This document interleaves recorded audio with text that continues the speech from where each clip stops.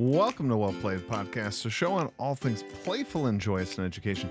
I'm your host, Michael Matera, sixth grade teacher, author, speaker, and co-founder of EMC2Learning.com, the greatest community of educators around. Check them out, folks. Seriously, we got a Black Friday sale going on now all the way to December. Definitely check it out. Great time if you've been on the fence looking for ways to shake up your classroom, motivate yourself, inspire students, connect with students, put students at the top of their game, and put you at the top of your game. Definitely check out EMC2 Learning. We're all about engagement at the speed of life. All right. Now, as for that, today's topic, I'm going to talk a little bit about an activity I ran today. This is a little under the hood, a little in my classroom. I kind of want you to hear about a lesson I ran today. Never tried it before. Kind of a different lesson. Falls a little bit into that kind of genius hour a little bit. It touches on that a little bit. Touches on some gamified stuff a little bit. I don't know. I want you to hear about it because I sort of threw a Hail Mary pass. And by George, not to bury the lead here, but they caught it. All right, let's dive right into that right now. I feel like I should have some segue music. That used to be the old reflection time. But let's dive into today's lesson, what I did today in class. First, let's know the landscape. Today is the one class I'm going to have with them before Thanksgiving break because we have school Monday, Tuesday, and Wednesday. Today is Monday. And on that day, we teach it in blocks. So I teach half the kids today, half the kids tomorrow. Wednesday, we have what's called Grandparents Special Friends Day. It's a little like half school day on the Wednesday before Thanksgiving. And school's kind of optional. So you get about half the kids showing up. They bring their brother from college or their parents or their grandparents or whatever. And it's kind of a fun day. We do stuff, but it's not moving content forward. So really, I have this lesson. And it's an awkward place to be on mid-unit.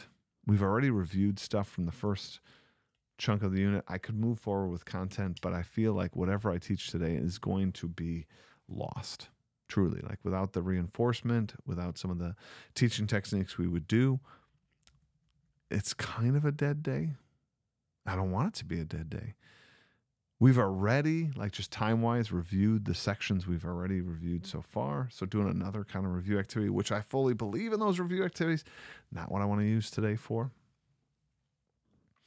So I was like, what to do? And then it hit me. I love it. I'm going to try it. In my Twitter chats, in my teacher work, I sometimes do what's called a design sprint. And I thought, let's try it with kids. Let's see how it works. And so here was the pitch. I sat them on the floor. We have a carpet, and I sat them on the floor, and I circled up, and there were a bunch of middle schoolers. Some of them too cool for school. You know what it's like, middle school teachers out there. You're kind of like, is this going to work? Is this going to be cool enough? And I said, all right, guys, I have never done it. What we're about to do. And here, insert one of the first things that I think is a good teachable moment for us on this podcast. Reminder even to me. Michael, it is important to let kids know when you're stretching yourself, because then they stretch with you. It's so awesome. It was a journey together. So I huddle them up and I say, guys, I've never done this before, but I want to do a design sprint. Now, what's a design sprint? I tell them that, in tech companies out on the West Coast and stuff, they sometimes do this. They lock a bunch of coders in a hotel for a weekend or whatever, give them some pizza, and they don't have to work exactly on the company as is, but they just kind of come up with some things. And it might be projects they've been working on for the company, might be new ideas for the company, but by George, they leave that weekend with all sorts of ideas and maybe even some furnished ideas. What does that look like for us? Well, I gave them half the class and we have block schedule, so 45 minutes. You guys are going to make the equivalent of side quests, but they're not the side quests I already have out there.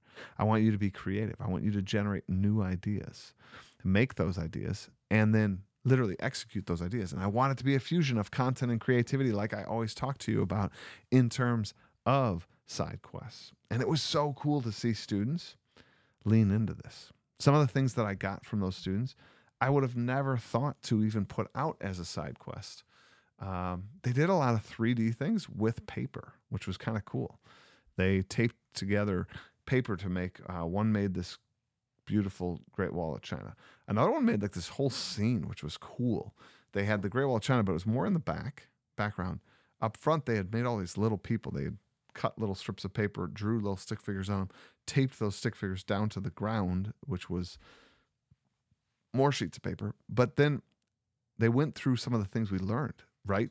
That over here, there was some books that they were throwing on this fire, and you'd see books in the fire, and they drew the fire, and they drew people holding the books, and they were chucking the books because Shi Huangdi, the first emperor, kind of didn't buy into some of the science.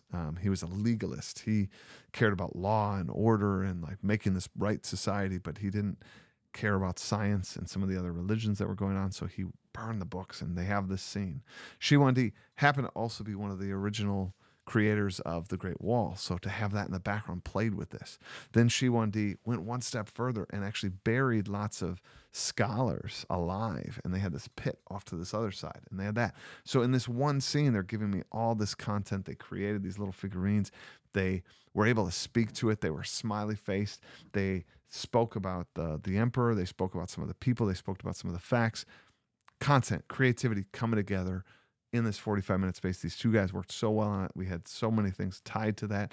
When they gave me that, this is my next part.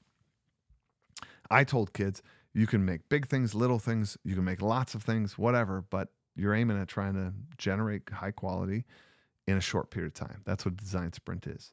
And by George, did they catch that Hail Mary pass? These kids made what I just told you, which was really cool, and I dug it. But then they also went back to their seats and made another thing. They made this kind of brochure, and they colored this brochure detailing these sort of major belief systems that China had, ancient China had, from the Taoist belief to Confucianism to legalist. And on the back of each of the drawings, they then had some content. So we had content, creativity coming together, group after group after group. Another one made kind of Shi Huangdi, this life-size Shi Huangdi on many sheets of paper, in which they sort of detailed some of his events, kind of like a caricature. It was so cool. Some talked about geography. Some made maps. Some made larger scale maps. Some put details we knew in terms of people and events on those maps. It was so cool to see kids' creativity, this burst of creativity in this short period of time. And then I was, for those of you that do a gamified class, I was kind of scoring these on the fly. So they were seeing their XP totals just get larger and larger and larger. Now, this happened today. This is me coming to you right off hot off the presses, so to speak. I can't tell you how this is going to play out, but I have to imagine this is going to inspire some kids to even do more side quests, because they almost immediately saw the impact of their creativity and their content coming together in that. And boom, they started seeing their house go up 500, 600, 1,000, 2,000, 5,000 XP over the course of the period. When everyone was working towards that, they could make a 5,000, 6,000 XP jump in my game, which is a big deal. And there was camaraderie around that, which again is something I absolutely just love and hold near and dear to my heart in terms of the gamified class. I want you guys to start thinking that way. I want you to create experiences for your kids that inspire them, that motivate them, that fuel them with some confidence. That maybe is something that they didn't think was possible before. Heck, you didn't even think. I didn't even think it was possible. I have never done a design sprint. It was so cool to do.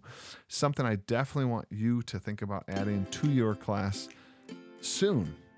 It will fit really nice for me here. I will definitely do another design sprint again. I think it was fun. I think the kids dug it.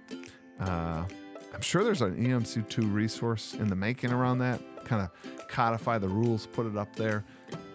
For those of you that are members, be on the lookout for that. I'm sure that's coming relatively soon. All right, everybody. Thanks for listening. I'm Michael Matera. I love to hear from you guys. So if you want to use the hashtag WellPlayedPodcast on Instagram and or on Twitter, I would love to hear from you. My handle is @MrMatera.edu. All right, everybody. Have a great day and play on.